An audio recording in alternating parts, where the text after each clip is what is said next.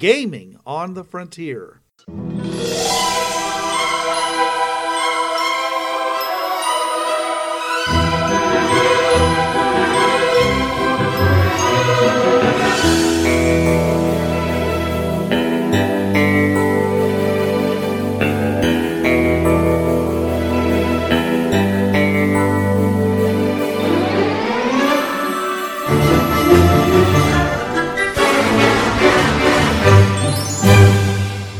Now your hosts. This is Bruce.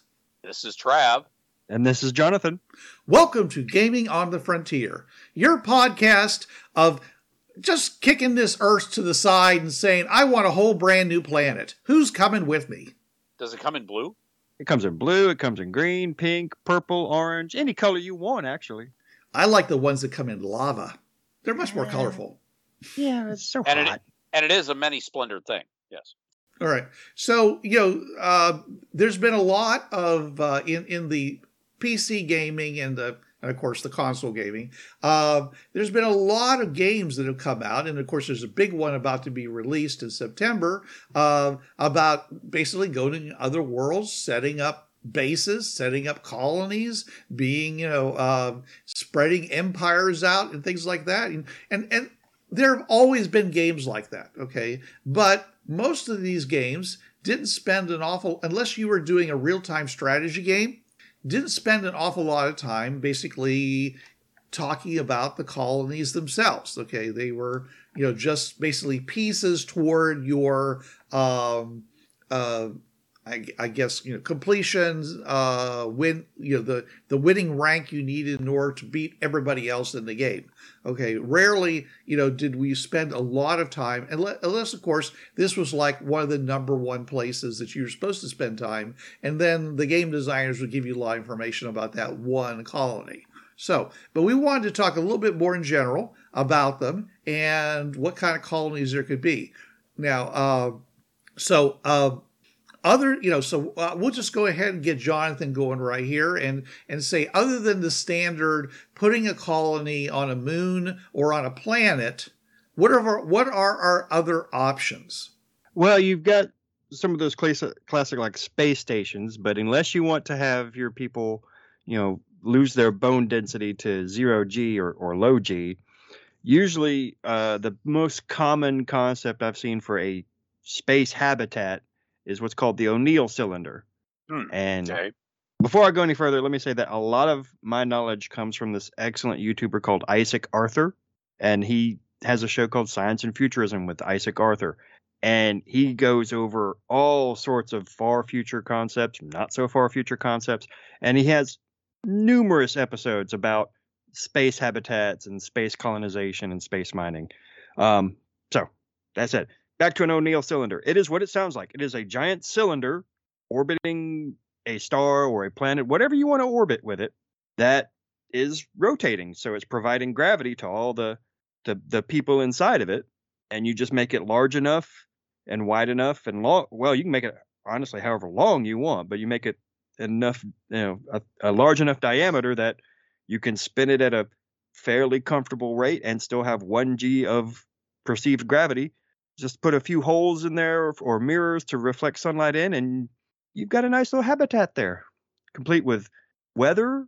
You could have fields. You can use it as a farming habitat. You can use it as industry, whatever you want to use it for. Well, then what is the diameter that it would have to be in order to provide 1G? That is what I've got to look back up. But I think, part of it's going to depend on how big and how fast. But I think, according to the font of all knowledge, Wikipedia, NASA did a study around 1970, and the habitat seemed feasible, even in very large from cylinders 5 miles in diameter to 20 miles long. And let's see here. I was looking to see. I guess a big part of it's going to be how fast it spins. If you want it to, of course, the larger the diameter, the slower. The slower it would spin. Yeah.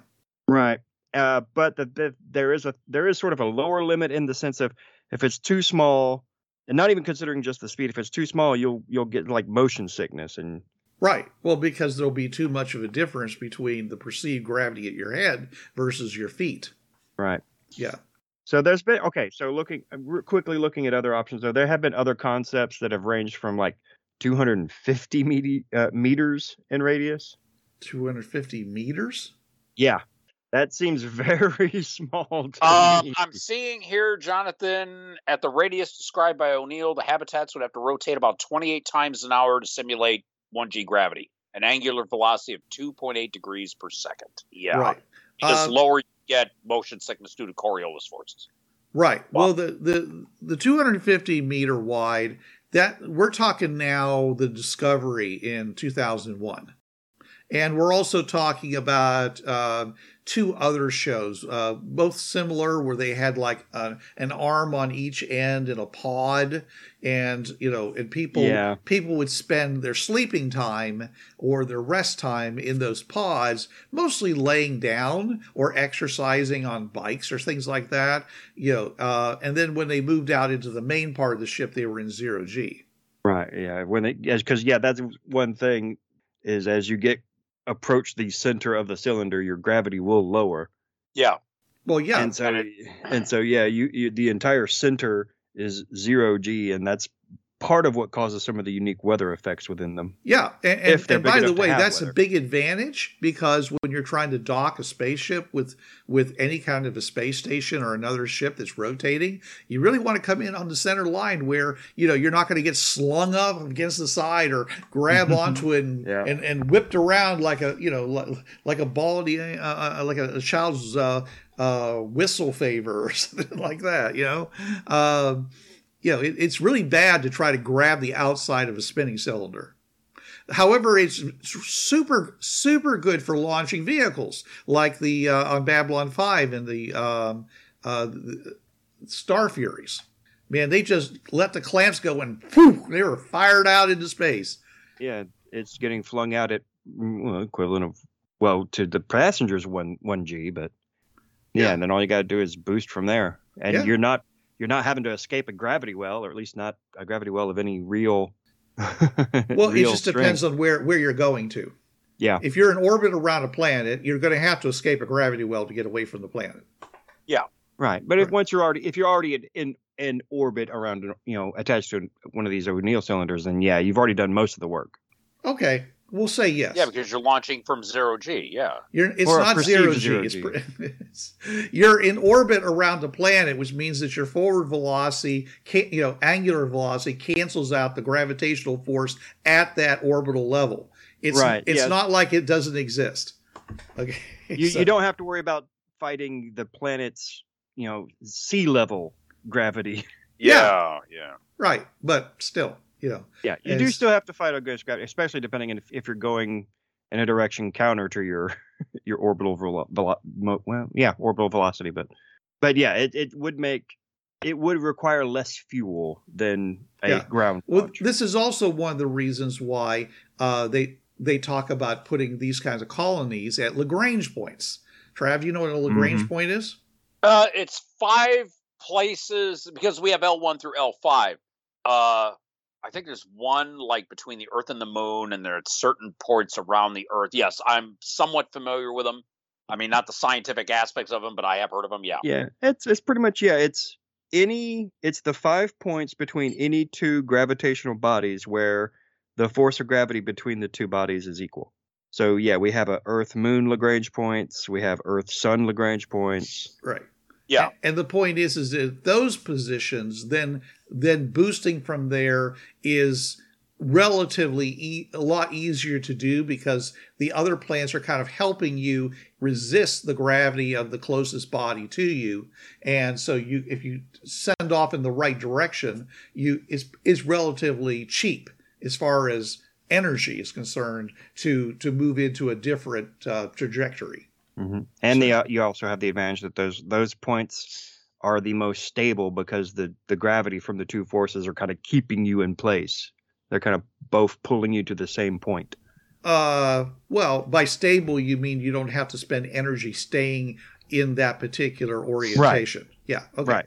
I mean, it's not like your ship would be rented other places. Okay. No. It just means that you don't have to spend as much for orbital correction. Right. Exactly. Yeah. Because there's a reason why our the space station, the International Space Station, is so close to the Earth is because they wanted it inside the Van Allen belt. Yeah. So that it would provide protection against solar radiation. These Lagrange points are all farther out, and therefore you're more susceptible to receiving solar flare damage and other types of things like that. Cosmic rays, gamma. Yeah. The biggest problem is the solar flares because that's the closest thing to us. And, and of course, if you're lucky, the solar flare hits while, your ship is behind the Earth. And the whole Earth acts like a shield for you. But more likely, that's not going to happen. Yeah, any orbital habitat is going to need some shielding. All right. So, what besides a O'Neill cylinder are you considering to be a good place to have to have a colony? Well, one thing is I can't remember the exact term for it, unfortunately, but I know that there is taking the concept of an O'Neill cylinder up one notch is where you can connect, say, 2 O'Neill cylinders end to end, when maybe just have a little airport between, or air block between them, and you can just go on in a chain around whatever body you're orbiting, and it'll be I think it's called a torus world, possibly. That would be enormous. It would be, but it wouldn't require as much material as, say, a ring world or a Dyson sphere. Would it be a bishop ring? I think that's slightly different. That's like a miniature ring world, from my knowledge, if I'm correct. I could be wrong. Okay, I've never heard of it before, so I can't comment. McKendree cylinder, maybe. Okay. Type of hypothetical rotating space. How about anything else? Well, then the other things that come to mind are the classic, like ring worlds, and then the Dyson spheres. Well, those are the ones. Essentially, you're talking about an artificial world, right? Once you get to that level, you are what I definitely call a. What do you think about having a colony on the accretion ring around a black hole? Risky. Why would it be a lot of energy? A lot of energy. If you're the closer you are, of course. Not even considering gravity. Well, let's assume you're going fast enough. But the closer you are to the event horizon, the more high energy particles you're getting bombarded with. Even if you're flying with them, you're still getting hit by them. Well, why are you getting hit by them? Where are they coming from? They're not coming from the black hole. They're coming from all the matter and that has been floating in around the black hole. If you could find a relatively new black hole that maybe shot away most of its planetary neighbors, if it had a solar system, you might be fine. But it's going to depend on the black hole itself. If it has an accretion disk, that's what that is all the particles from the space around it coming in and flying, swirling around it and picking up speed and getting hotter and hotter and hotter. Well, yeah, as they jostle with each other, they do that. But it also means that you also have larger bodies, of rock. They don't have to be just sand sized. Okay, and they're close enough to each other that you actually could have like a whole string of bodies that you could go from one to the other, right? Yeah, again, it's just just depending on how close you are to the event horizon, you're going to find the ambient space around you more and more crowded with just high energy particles. Well, so if you that can will get require to more shielding. If you can get to a black hole, first of all, you have faster than light travel, and probably. So we're already talking about about what the tech level was at least 7, right, Trav? Yeah. Okay, so we're probably safe to assume you have some sort of protection. Then shielding, whatever, and all those high energy particles might actually you might be able to absorb them and use them to power your defenses, so to speak. Oh, that's what I would there's assume. a term for ram scoop. Would that be possible? Yeah, well, the buzzard ram scoop idea is if you go fast enough to the speed of light, okay, then interstellar hydrogen that's just floating out there, basically, as you run your ship into it, gets constant, basically just you collect it. It's like, you could be standing outside and you be hitting like a drop, drop, drop, drop. It doesn't seem like much, but you get in your car and go 60 miles an hour. It's like a downpour is hitting your car because you're literally running into the raindrops. They don't have time to fall all the way down to the ground. You're hitting 3 to 4, 5 or 6 raindrops when you normally would only be hit by one. So yeah, the ram scoop is moving forward. It's concentrating the hydrogen. If either by the concentration itself, it gets enough compression that it starts fusing on its own, or it just gets collected enough that it serves as an ongoing source of hydrogen for fusing. That's a buzzard ram scoop from Larry Niven fame. At least that's where I learned it from. Yeah. Okay. But I'm just, hopefully you can check my math. And just let's say we are parked near that black hole with whatever mega structure we have there that we want to be on the side. Could that ram scoop be positioned enough? And again, folks, if you know me, you know my sciences. That's why I'm asking questions. Let's say you have the ram scoop positioned counterclockwise, opposite the force of the spin. So you can just move the station over, pick up some material, and it gets converted to energy, whatever these particles are. Yeah, lots of black holes suck in hydrogen from various sources, especially neighboring stars. If you're in a star system that has multiple stars, a lot of times black holes are sucking. But of course, that's going to be very hot. But again, you're assuming that you have the technology able to deal with things like that. Yeah, you're absorbing particles and everything. Yeah, But there are a lot of hydrogen, be coming in. Yeah. And if this is a solar system in collapse and you're basically sucking off all the hydrogen from the gas giants, then why not dip your cup into the water as you go along and take a drink from it. Yeah, just you put that cup in and the flow of the river just hits right into the cup and just sucks it in. Oh, we have energy now. Yeah, I was just wondering if that could be at the edge of a black hole. Could that be done? Yeah, that's the reason I was saying. Yeah. It seemed to me like it would be a very resource-rich area because it's pulling in everything from a long way away. And, as long as you have the capacity to get away from it eventually, and and maybe your culture is fine with, 1 hour being equal to a year somewhere else, I mean, like there was in Interstellar, could be perfectly fine, This is weird things happen when you get to relativistic speeds. Time dilation, all that right stuff. Yeah. Right. Okay. So what else do you got, Jonathan?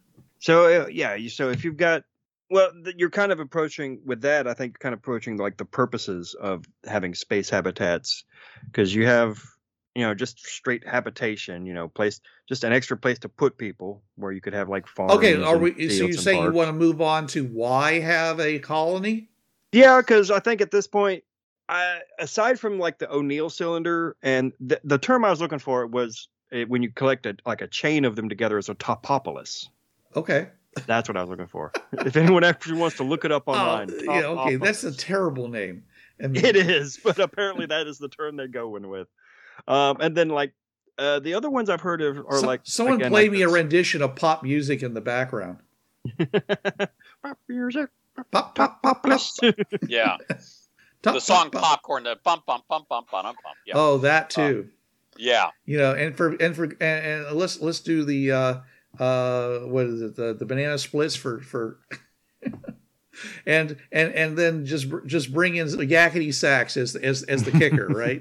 There we go. Yeah. There you are. Okay. But the other types you could they're sort of the classic hollowing out an asteroid or small planetoid, and just that way your shielding's already made in place for you. All you got to do is like what they did in The Expanse with Eros. I haven't seen that yet. I need to get that. Oh my gosh! I hear good things about that. I hear good things. I just haven't seen it yet. Yeah, it's very good. I'm surprised you haven't. It's got 5 seasons, and so yeah. Anyways, they hollowed out. Basically, they hollowed out Eris, and it became the jewel of the. Basically, I hate to use the word asteroid belt because that doesn't actually exist. Okay, it'd be great if you actually went Yeah. to a solar system where an asteroid belt actually existed. Like the early concepts were, where literally it was like going from island to island in the South Pacific.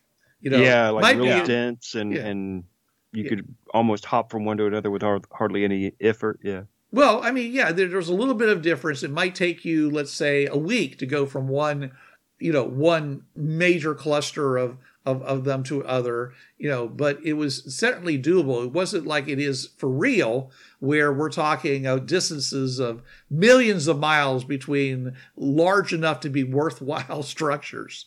This is why most people are like, well, why can't we just go and, mine Saturn, because it's got all those rings that are made out of ice and rock and stuff like that, And they're going away, by the way. It's going to take millions of years, but supposedly they are all going to go away. So, and the premise that they're in the within the Roche limit, and the part of the planet's orbits that are unstable, and that's why they're rocks and not moons. Right.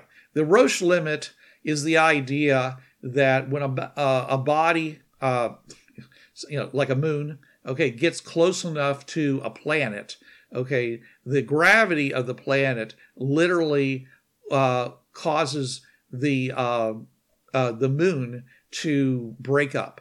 Okay, and rip apart. Yeah. Do you know what that limit is on Earth? I used to know. It's about 18,000 miles. Okay. Yeah. So and so people a lot of times on the internet will say things like, well, what if the moon was 200,000 miles closer? And the answer is it would be relatively fine. It wouldn't break up. It's outside the Roche limit. Okay. But the interaction between the moon's gravity and the Earth's gravity would be very bad for both of them. Okay? Tides would be we'd be 100 times higher. Yeah. Oh yeah, no, we'd be done. Okay. I would have constant earthquakes, volcanism. At that level, I would say would probably still be a lava planet. No, you wouldn't be a lava planet. Okay, you'd have volcanism. Okay, the air would of course be, the sky would be black because of all the ash and stuff that was in it. There would be constant earthquakes. All right, but no way that plants could grow. All right, and the moon itself would probably be lava. Okay. Because there's a lot more gravity on Earth than there is in the moon. But anyways, it's smaller too. It's, but this thing, this could happen. Spinning by fast. Yeah. It wouldn't be. And the latest ideas, by the way, as for how the moon was created is that they believe that another planet, unnamed, crashed into the Earth. Actually, I think they've kind of given it a name, unofficially at least. Dude, if you don't have the name, let's move on. Phaeton? It's Thea. Thea. Okay. So, and it basically splashed all this, and we're talking about way before anything like life ever was near. This is back in the early cooling days. Splashed all this matter up into orbit, okay, and where it coalesced into what we call the moon. So that's why we have a moon. And apparently, and because it was a pretty big planet hitting us, we ended up with enough. Instead of it, now why it didn't turn into a whole bunch of small moons like you have in Jupiter and places like that, it probably has something to do with the size of the planet. I'm not sure, but the latest I've heard on it, and granted I haven't dug too deep recently, but the latest I heard, it was the scientists are saying it was like a Mars-sized planet that they've, like I said, unofficially named Thea. Last I heard, that probably hit at just the right angle so that most of Thea's mass glanced off the Earth, but was captured and, became, eventually it was shattered, but it eventually reformed into the moon. But what was left got absorbed into the Earth and made the Earth bigger, and then we have Earth and moon. Okay. Okay. All right. Anyway, so where your moon is in comparison to the planet it's orbiting is very important. So, which is, why you don't have like I say, why you don't have the moon right next to the Earth, because you could, but then we wouldn't be here having this discussion. Life would have never developed, at least not life as we know it. Yeah. Okay. All right. Okay. So hollowing out asteroids. Okay. That's another possibility, and even, some of the larger moons and, like I say, and planets are good possibilities for this. Okay, so all right, we're assuming for this discussion, that faster than light travel exists, and as a corollary, because sometimes if you read novels, sometimes it's not always true. There's also some pretty good intersystem engines going on. In the Expanse, they literally have this souped up engine, and they also have this fluid that they can pump into your body that basically makes you very resistant to high Gs. So people can basically boost around the solar system at like 15 to 17 Gs and not die. Okay, so it makes a big difference about getting from here to there. So, but that's part of the thing for that. Now, I don't think I applaud them for doing it. I personally wouldn't want to live that life very much. Sounds very unpleasant. But they didn't, but they also didn't have, like artificial gravity. They had gravity boots that were just magnetics. All right. So another possibility that you haven't considered when you're talking about your spinning thing is two things. One is artificial gravity. Okay, which is something that is in FTL 2448 from Tritech and a lot of other games. I mean, most games almost automatically start off saying, yeah, you've got something like that. Okay. Yeah. The second thing, John Ryer, of course, screams, well, if you have gravity, then you have gravity. You can control it. You can make much better drives and things like that than fusion and other types of stuff. And I'm like, okay, I'm not saying you're wrong. And of course, it bears out on those tech levels that Trav talks about. Yeah, PL7 is the gravity age where the gravitic induction engine kicks in and faster than light travel goes from just ion torches and photon sails to, okay, we're now going to Alpha Centauri in a couple of days or whatever, as opposed to a year. Yeah. Right. And of course, the weird thing, folks, is that, these PL levels go up to 9. Okay. So yeah, when we talk about 9, it's really crazy talk now. But anyways, so the other possibility, and this is the one that basically was adopted by most people who cared about this back in the 60s and the 70s and so forth, was they said somebody is going to come out with a drug that basically makes you immune to these deleterious effects of being in 0G. Because there's nothing inherently wrong with being in 0G. Your eyeballs don't pop out. Your body doesn't suddenly start, mutating into an alien organism. Okay. You suffer. Your body is designed apparently to be in a 1G environment. And so without being in that, your muscles become atrophied. Bone density becomes less to the point where, if you're out in space for like a year, you come back and you're like, 90-year-old person, with osteoporosis. So the idea was, well, what if there was like just this drug? You just take it like vitamins and you're fine. And that was what a lot of space type things did. And it's a really easy fix. Like I said, it's a real problem in real life. Okay. Nobody's actually come up with that. Okay. But in these games and such, it's really easy to say, oh yeah, you just take your, GX, That's the beauty of games. You can just hand wave it away. Just like in Fallout, they got Rad-X to make you resistant to the deleterious effects of radiation. You got G-Rex, or Zero-X to Radaway. Well, Radaway basically takes away the damage. Right. Yeah. But anyways, and so if you had that, basically, is you just you eliminated the problem, and you don't have to worry about it. So, and that means that you can do all kinds of crazy things, like you don't have to, deal with these major things like building these big structures, like spinning, you could, O'Neill cylinders. You can actually live in very small ones, like, as you said, some of those asteroids, which some of them are very small, relatively speaking. They're about the size of a traditional South Sea island. Yeah, I mean, unless you need the gravity for like manufacturing or something, then if you have that kind of tech, you don't really, or the kind of medicine, you don't really need to live in G. Right, and there are tons of resources out there in these on moons, low gravity moons, and out in the quote asteroid belt. Not to mention water, so that it's we were always talking about, well, there's a water shortage. He says, water shortage, what are they going to do, for water in space? It's like, we have more water in space than you do back here on the planet. So it's like, there's so much. I think, isn't it the most common non-single element, like molecule, like the most common molecule that isn't a single element? I think I heard that somewhere. Probably. Wouldn't sulfur sulfur dioxide? What makes up rock? See, that's the thing, though, because I think since silicate, I'm just saying, water, whatever silicate.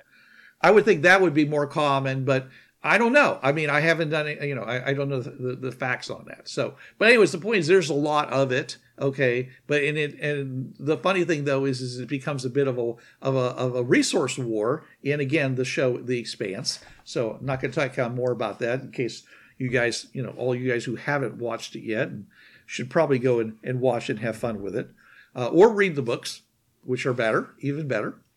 But anyways, so yeah, you got these smaller things. All right.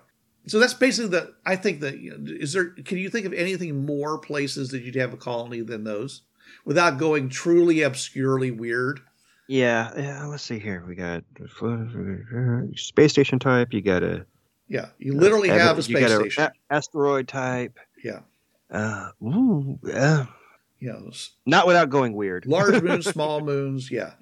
We're not talking about floating a colony on the top of the, like Jupiter, up in the clouds, Oh, okay. Oh, I was going to actually, that just reminded me. Yeah, okay, fine. We won't talk about floating cities.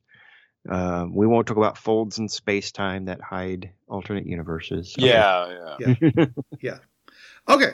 All right. Well, okay. So in, so a little callback to TriTech. Like I said, we did do 5 episodes on this, but the interesting thing is that those episodes were all about creating colonies on alternate Earths and on primes, which are basically souped up alternate Earths in the Fringeworthy games. So the idea was you're always going to an Earth-like planet, more or less, and setting up a colony there. And at which point it was like, okay, what kind of colony is it going to be?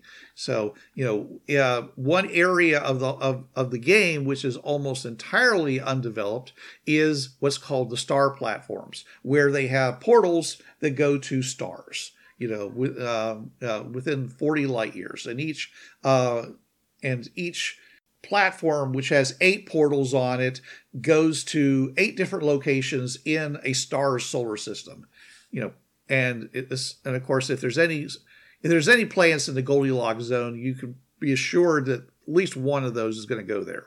So, anyways, and basically, it was completely undeveloped. There's actually a list of the different stars for the primary set of platforms, and nothing any other in either anywhere else. So you've got a total of 8 stars that are listed. Okay.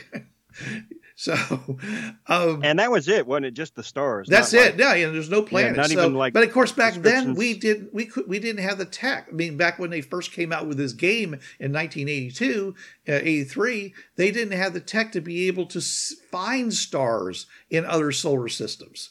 So it literally was like, okay, you've got this star, which means it's this hot, which means that the Goldilocks zone is going to be here. And so if you're going to put a planet that people are going to be able to live on, unless of course they're just basically doing what they would be doing in our solar system, living in completely sealed habitats, it's going to be at this distance from the star. And, and then you just build out from there. You decide whether it actually has a habitat, or it's just a rock, and if it has a habitat, what kind of plants and animals does it have? How many legs does it have? Does it actually have intelligent people? What kind of societies do they have? What kind of government do they have? All these kinds of things like that, which is all part of creating a world. And we're about to talk about that as far as putting colonies on those worlds. And so in the game, you were pretty much saying, okay, we're going to go and set up a colony. So, and the powers that be go, assuming, of course, it's not easy peasy to do it, which, of course, in a game like Fringeworthy, where you literally can walk, to another world through maybe a day hike. Well, it's more than a day hike because it's 53 miles, 49 miles between each of the platforms. It is at least four platforms, so it's at least 200 miles. So, yeah, but you could do it as a couple week journey if you wanted to hike it. I'd personally take a bike myself, or draw. If nobody would give me any support on this, I'd just take a bike, just ride out there. Find a possible plan, and I could start my own little thing. Of course, being all by yourself on an alien world sounds like a really cool deal, but unless you found the Garden of Eden, it's going to get nasty pretty fast. Yeah. And everyone read The Martian? Yes. I have not read it yet, but I have like about a dozen books that I've read halfway through, and I haven't completed. And likewise, I have like 6 video games that I have not completed. So, anyways, at least I get these episodes edited, with your kind help from my other hosts. Thank you. But so we're going to say, hey, let's since we are talking about more than Fringeworthy, how you get to the world is not terribly important. Okay, from our discussion, the more important questions are, what we're going to talk about right now. So the very first question is it why have a colony? Okay. Trav, do you have any ideas why to have a colony on a world? Well, you have different reasons. And I mean, I'm going to fall back on other fandoms and other games I've been on, between Robotech and the Prime Directive game, which is basically Star Trek. You often would have whole cultures just say, oh, okay, we can find our own world to do our own thing, pick up, go. You could have that with religions. You could have that with ethnicities and cultures. So, yeah, it basically, you could sit there and have either a colony that it's all Islamic or all Judaism or all Shinto or Buddhist or, and just... We live here. We don't have anybody bothering us. We have a self-sufficient society after a while. We're the good. Orson Scott Card method of colonization. Well, it sounds to me like what you're saying is that these groups all feel like they are at a disadvantage on Earth. Yeah. And therefore, they want to, treat this either as a reliquary for their faith or their beliefs, okay, or... basically that. They want to go someplace where they can live their lives in peace without fear of being, killed, and much the same, much like when the Puritans came to America to escape persecution in England. And of course, that's how we got the Pilgrims. But what most people don't mention is the fact is that, 50 years earlier, it was the Puritans who were in charge, and they were being very unpleasant to people who weren't of their faith.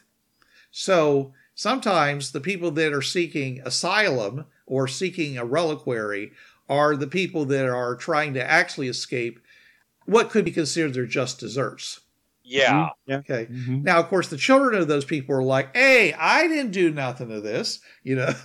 Why am I getting punished for?" And that's the sin. That's the son suffering the sins of the father. Exactly. Yeah. And I'll talk. And every day we hear of an example of that. So yeah, it's. But yeah, I can see it as a big motivator. All right, because no matter what you're doing, we have to assume that setting up a real colony, a permanent colony, is going to take a lot of money. Much like, again, going back to The Expanse, the Church of Latter-day Saints, the Mormons, they built a giant starship to go to another solar system for them to set up their own colony in another star system. And since I didn't read the books, I'm not exactly sure why they felt compelled to do that. I think it was kind of like, a message from God saying, you need to go do this. And so they built this ship. Now, what happened to that ship is part of the interesting thing about the story of The Expanse. And again, I won't mention that, but they definitely had to build this ship and all that went into it. It was a big, big job, and a lot of Mormons, spent a lot of money getting this ship ready to go. So there's a lot of money involved. So there, it's not going to be done as a, that's what I'm saying. What are the binding? What are the justifying reasons for setting up a colony? Okay, and you're saying as a reliquary, and I think that's perfectly fine. We've talked about, it's stupid to have all our genetic eggs in one planet basket. Sure. Yeah, I as I said, I'm probably going to bring up Robotech a lot because I've run several Robotech campaigns, and one of the things. And I know Expanse better than I know Robotech, which is why I keep going back to Expanse. Yeah, and so after the Reign of Death and the Macross Saga, you had the Global Initiative, where we need to get colonies going because we were almost wiped out by the Zentradi, ones that came Dolz's fleet. So at least 10 colonies were started up in like 15 years, and a lot of them were within 40 light years. I think there's a few, and of course it's different people use. So I'm seeing, it's 400 light years, but most of them I've seen they're within 40-ish light years. And there is one actually, there's more than a few actually. And my other thing I talked about, cultural concentration. I did the research again, building up my thing of information for future Robotech campaigns. And I'm seeing a lot of Chinese, Mongolian, Arabic. There's a Japanese one. They just put Anglo, which we're assuming European culture. And just they partition them all up. And a lot of these, and of course, a mixture of Zentradi, who just happen to go with them. But cultural concentrations where they may have felt persecuted just because of their culture. And so, here we go. We have our own planet, and we have our architecture that harkens back to our ancestry. And right. Now it's time to start killing ourselves. Well, because that's what we do. We don't have anyone else to hate. That's so, right. We got ourselves. We'll find some way of identifying a group within ourselves that we can hate, because that seems to be a thing. Okay. All right. So there's that. Okay. One of the reasons that a lot of colonies were made in a lot of these big starfaring novels and sagas and things like that, where they were essentially tripwires. They were set at the border of what was considered to be the borders of the controlled area of Earth, because usually the Terra Federation, and whatever those places were. Because when we started abutting, other concentrations of alien life, usually there were borders drawn, like between, Starfleet and the Klingons, okay? And so on these what they call border worlds, which are just basically worlds that are along the border as they're currently defined, they existed for a couple of reasons. One was to basically say, well, if suddenly we stop hearing from them, then and we send a scout out there and everybody's dead, then we can assume that somebody's acting aggressively toward us. Okay, or there's some giant crystalline being that's come down and eaten everybody on the planet. But you have to figure those sort of things out. The second thing is that of course it's a group of people who can just hop into spaceships and flee closer in to the main core of the Federation, and warn them that this aggression is coming. So essentially, they are early warning, and they also identify where the border actually is. Well, then you add the whole thing with the Maquis and the demilitarized zone between the Federation and the Klingons, where that was all disputed territory, and you had all the wars going on, and that was a big plot line for both DS9 and what started Voyager. So yeah, you had these worlds that at any time, hey, guess what? You're a Federation world. Not today, you're not. Oh, crap, we're back to the Cardassians. Oh, in the Federation again next week. Okay, Yeah. And so as a result, you've got these worlds, and I'm always like, can you, how exactly did they get people to go and be colonists on these worlds? Okay. Because, did they just not tell them? Did they say, oh, yeah, go to the outer colonies, where life is easy and you'll have your own replicant to serve all of your needs, however, whatever they may be, and life is easy. Come out to the coast. We'll have a few laughs. Right. Yeah. I mean, it's like a multi-level marketing scheme.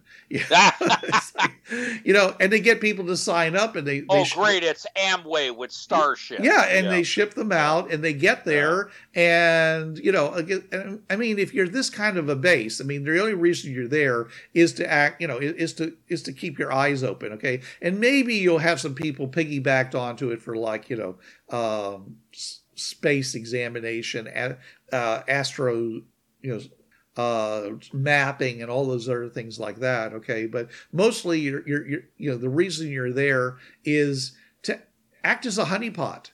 I mean, you're literally, you're that goat that they tie up, outside the T-Rex paddock in Jurassic Park, and it's just like, I don't know what's going on, but it's great living here because I get paid all this money and stuff. So, and if your colony lasts long enough, like a generation or two, then long enough for people to have been born there, then they have roots. They will also be a defense force. Right. Well, it's time. Again, it depends on how easy it is to bring people out. Yeah. But yeah, eventually the colony will grow to a point where they can be, as you say, they can provide for their own defense, and and at which point you can then have discussions about, should the border be moved a little further out now that we can basically fight off anybody who tries to take this planet away from us. Or if there's enough infrastructure there, we can use it as a launching pad for our own attacks into your territory. So right, maybe give it some space. Right. So, like I said, so it can act as an early warning or identifying a border, or again, as you just mentioned, it can be a staging area for imperialism. Sure, that can happen. And when we talk about borders, it doesn't have to be like, millions of light years away. I mean, it could just be a group of stars that are 40 light years across, from one to the other. So, or from maximum distance away from Earth Prime. It just depends on the tech we're talking about. How fast, do spaceships go, and how well is the communication? Because if it takes, 2 years to get, a communique from the border back to the central planets, you're not controlling that area. Yeah. Well, that was the thing with FTL, is that we had, the only time you got information was when a ship dropped off a mail packet. There was no faster than light comms in FTL 2448. So yeah, you were out there, you're on your own. You had to make sure you were sufficient. And I would think in that game, you were given enough supplies to start out. You built your colony, you got to self-sufficiency, and then basically ICL would come back in 6 months. How you doing? Oh, good. There's still people there. Okay, here's some mail. Yeah, we'll be back in another 6 months. Peace. And you were kind of just there, left to your own devices. Now, if you have, what is it? It's PL9 Ansibles, where it's, pretty much like subspace radio in Star Trek. Yeah, you can just call back, and you might have a few minutes lag at the most, but you can just call back at any time. Yeah, we got some problems out here, send some people, Yeah. So the big thing about colonization would be your capacity for interstellar communication, I think, would be the major, because if you're just going to throw people out there and just let them survive, that sounds an awful like, a prison planet. Well, nobody would do that. The age of sail on our own world, where back was like during the age of like Elizabeth and later kings, where they would send out the colonies, and it could be months before you heard anything, and that was when somebody from the colony came back and said, "Hey, it's Yeah. bad over Yeah. here." It took a Or month didn't come to back. it took a month to sail between England and Australia. Yeah. So yeah, but that you kind of answered one of the ways of populating these border worlds, and that is by sending your criminals out there. Yeah. Okay, and Yeah. and criminals covers everything from people who have too many traffic tickets to total sociopaths. Hopefully, Yeah. they would be very careful about that. And Well, let's also not forget the political dissidents. oh Yeah, yes, see, oh well, yeah. yeah, which is I think is great because those people are actually the best thinkers. So yeah. I think that would fall back under religious and cultural concentration. Just, we don't like your ideology, we don't like your culture, we don't like your religion. Hey, look, there's a planet. Go there. kind of Get out is of our face. Who's paying for the ship? Is I'm paying for my own ship, or is the government paying for the Just ship to to take get me? us the heck, Well, get them the hell out of there. Unless you're the head of a multinational corporation, I don't think you're paying for your ship. As far as and I shouldn't say ship, you're paying for your colony. Okay, Right. it's a much bigger thing to do. Okay, Yeah. So, but anyways, if you are populating if all you're doing is creating a honeypot, then yeah, you can send all these really retrobate type people out there and just let them eke out a living all the people in Escape from New York. Okay. Yeah. No. Here's an idea, and it kind of mixes the prison and the border eyeball world. Tell you what, we're going to put you on a ship. We need people on this planet. Now, if you spend 5 years sustaining the colony and keeping an eye out at our borders, we'll give you the plot of land. Your sentence is commuted. You're good to go. Your record's clean. You live your life. We won't bother you. You won't bother us. And you're free and clear. But you have to do this. We're going to send you this world, and this is what you're going to do. Or you can say that it's going to be considered part of your sentence, and if you complete whatever your sentence is, you can come back. Oh yeah, but by that time, unless they're probably you will have established a family. Now that's what I mean. Now you're not going to want to come back because they'll just give you the plot of land. It's like we'll you partition a plot of land. It's your farm. You raise it. It's yours. Why give a criminal, even an ex-criminal, such a valuable thing as land? I mean, that don't make no sense. Yeah, but see, that's the thing. That land is on a planet near a system that is on this border that has this other. It's like, well, he can raise it and be fine, or the opposing empire wipes him out. Either way, we're out of the problem. Jonathan, the reason to do it is so the population will increase without having to ship them from another world. Oh, I'm not saying that they won't let them have the land. I'm just saying give them. This is where it comes into how evil your home civilization is. They might give it to them free and clear just to help promote the colony and build it. Or they could, put all sorts of strings and effectively make them, a little more than sharecroppers. That was a term. Oh, that's a term I haven't heard in a long time. Wow. Yeah. Okay. Yeah. Well, because really, when you go to another world, whoever is behind setting up the colony essentially owns that world, owns the land that you're controlling. So yeah. Now, if you're doing like what some of the colonies in America, they were all basically shareholders of the colony. If the colony did well, then they all got rich. If the colony did poorly, then they didn't do as well. And there were people that were back in England, for example, who had provided money for them to go do this. And so sometimes they had to infuse more resources into the colony so they wouldn't waste all the money they had already spent. And of course, here we are today, that model seemed to work pretty well. So, but we're still at this point talking about, a place, basically an early warning border, place like that. Okay. So we've talked primarily about the reasons for having colonies, what these colonies would primarily be there for, and something about how how they would be set up. Okay, but not in the nitty-gritty of governments or possibly sociological systems. The economic we were kind of talking about, but that was between the colonies and everybody else. Okay, not within the colony itself. So, okay, and we will talk about that next time, but you'll have to wait until then. This is Bruce Sheffer saying there are a million worlds out there, so go explore them. And this is Trav. There's a reason why it's called gaming. It's for having fun. Gaming on the Frontier podcast is wholly owned by its hosts. It is released under the Creative Commons 3.0 license. No commercial reproduction and any use of any element of the podcast must be attributed to the Gaming on the Frontier podcast.